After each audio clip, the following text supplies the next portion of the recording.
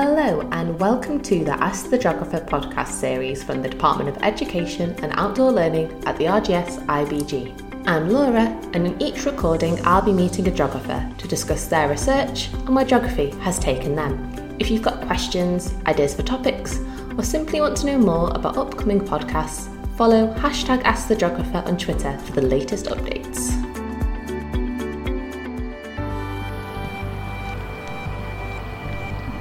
The Weddell Sea expedition has been exploring the coldest, harshest and most remote location in the world, using underwater robots, drones and state-of-the-art technology.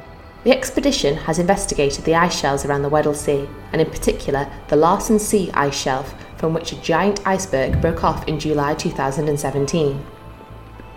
The crew of experts, scientists and geographers on board also have another aim: to locate and survey the wreck of Sir Ernest Shackleton's ship Endurance, which was trapped and crushed by the ice in 1915. Ahead of this journey, in November 2018, we spoke to one of the leading experts on the expedition, Professor Julian Dowdeswell, Director of the Scott Polar Research Institute and Professor of Physical Geography at the University of Cambridge. We discuss glaciers, ice caps and this extraordinary journey that draws to a close soon. So Julian, can you tell me, what does a glaciologist study? Glaciology is the study of ice in all its forms. I study the glacier and ice sheet part of that, where glaciers and ice sheets are formed by the precipitation and then the densification of snow into glacier ice. Other parts of the icy world include sea ice, which is simply the frozen sea surface over vast areas around Antarctica and in the Arctic, and also permafrost, which is permanently frozen ground, and that covers very large areas of the unglaciated parts of the Canadian North and the Russian North in particular. Ice shelves and ice sheets are related to each other dynamically. Ice shelves are fed from ice sheets, and they are effectively the floating edge of ice sheets in Antarctica, which is the only place they occur today. Where ice becomes ungrounded from actually sitting on a rock interface and begins to float, that is called the grounding line or grounding zone. And beyond that, although the ice is still connected to the parent ice sheet, it becomes afloat and eventually fully buoyant as what we call a floating ice shelf. That ice shelf in Antarctica can extend anything from a few tens of kilometres up to, for the Ross and the Ronnie ice shelves, up to 450 kilometres from the grounding zone to what we would see as the ice margin if we were flying over it in an aeroplane or offshore in a ship. The water-filled cavities beneath the floating ice shelf can be hundreds and in a few cases over 1,000 metres in thickness, and the ice of an ice shelf by the time it reaches the ice edge is between about 200 and 500 metres in thickness. The mass balance of glaciers and ice sheets is colloquially known as their state of health.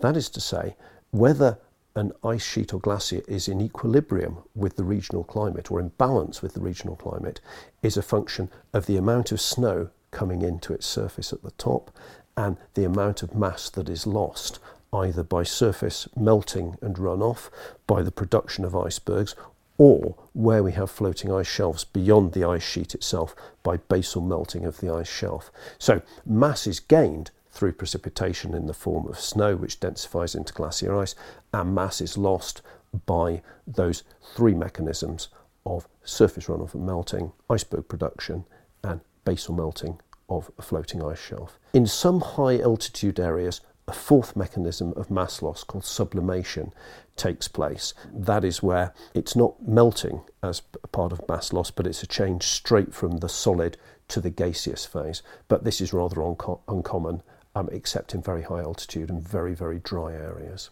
When an ice shelf, like Larsen C, breaks away, what are the immediate impacts? The important thing about the breakup of ice shelves and Larsen C, if that happens, may be a future example of that. Larsen A and Larsen B are contemporary examples from the last few decades. What happens is that actually a part of the buttressing effect on the ice inland, which is resting on the Antarctic itself, that ice speeds up because the buttressing or back pressure of the ice shelf has gone.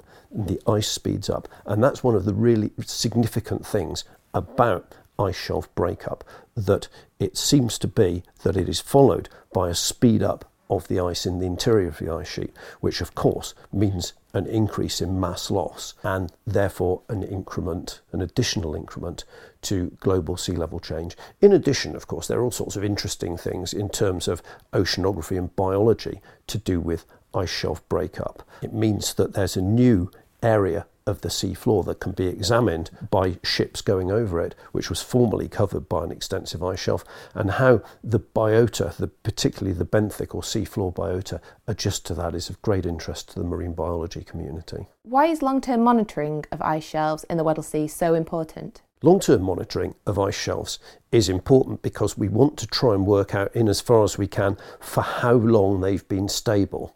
Now, monitoring from satellites only goes back about 40, maybe 50 years at the most. There are some early satellites pre the Landsat series which were launched in the early 1970s, and it's only really in the last 20 or 25 years that there have been comprehensive satellites which can image actually through clouds. These use synthetic aperture radars. Going back beyond the satellite era is much more difficult.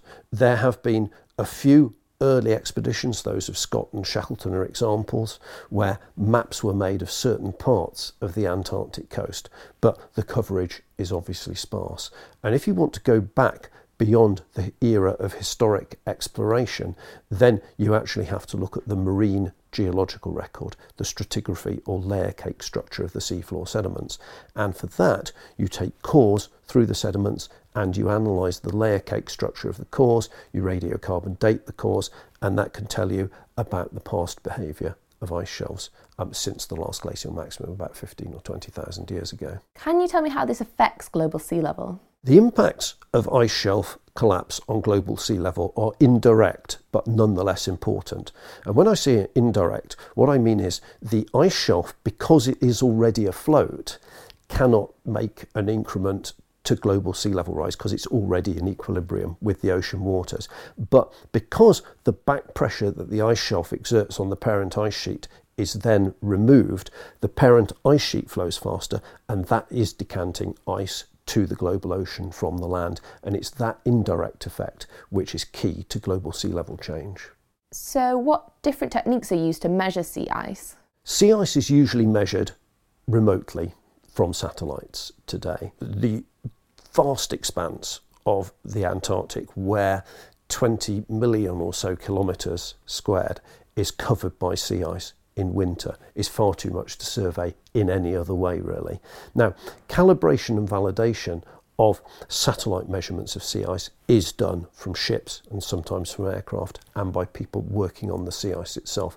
But the majority of our understanding of sea ice extent, sea ice thickness and sea ice distribution comes from satellite systems operating both at visible bands, which means that clouds will obscure our view when it's cloudy or foggy, and at radar and microwave wavelengths where the satellite sensors can actually effectively see through the clouds, and that gives more or less continuous observations dependent on the repeat cycle of the satellites themselves. What does the marine geological record tell us? The marine geological record tells us about the past history of ice sheets and ice shelves. Dependent on core length and dependent on the rate of sedimentation, we look back over shorter or longer periods. Where organic matter is present within what is predominantly rock fragments in the core material itself, when organic matter is present, we can radiocarbon date different horizons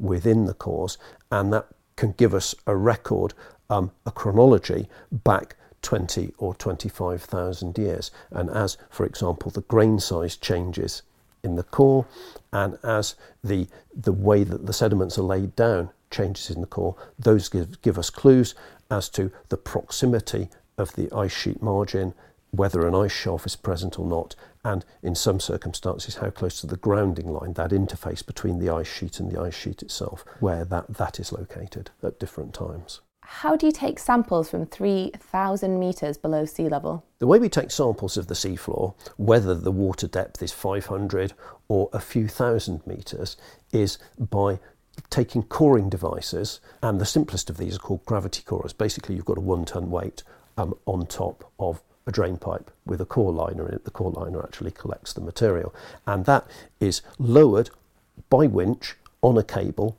to within about 10 metres of the sea floor, whether the water depth is thousands or hundreds of metres. And then simply the core is released and it just drops onto the sea floor, and we hope it goes in near vertically and collects a few metres of sediment. And normally we're talking about between 3 and 6 metres of sediment collected by that gravity coring method. There is also an ocean drilling programme drill ship that goes to various areas of the world and can collect cores by a much more sophisticated mechanism, and there we can return cores hundreds of metres in thickness. That, though, is very difficult to deploy in ice-infested waters.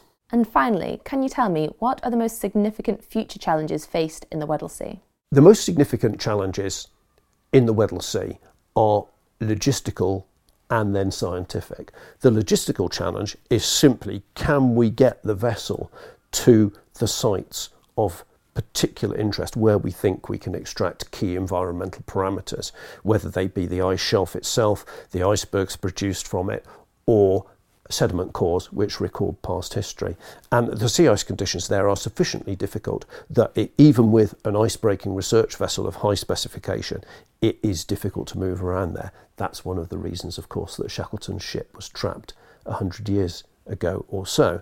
But the scientific yield, if we get there, is very high, because Larsen A and Larsen B ice shelves have shown particular sensitivity to changing environments in the last couple of decades. What we want to try and do is see whether Larsen C, which is the 4th biggest ice shelf in Antarctica, is likely to suffer a similar fate in due course. And that, I think, is the key challenge and the key excitement about the Weddell Sea area. The RGS IBG is delighted to be educational partner to this extraordinary expedition. You can access educational resources that support understanding of this incredible journey by visiting www.rgs.org/WSE. For more information and updates on the expedition as it happens, you can visit www.weddellseaexpedition.org. Thanks for listening.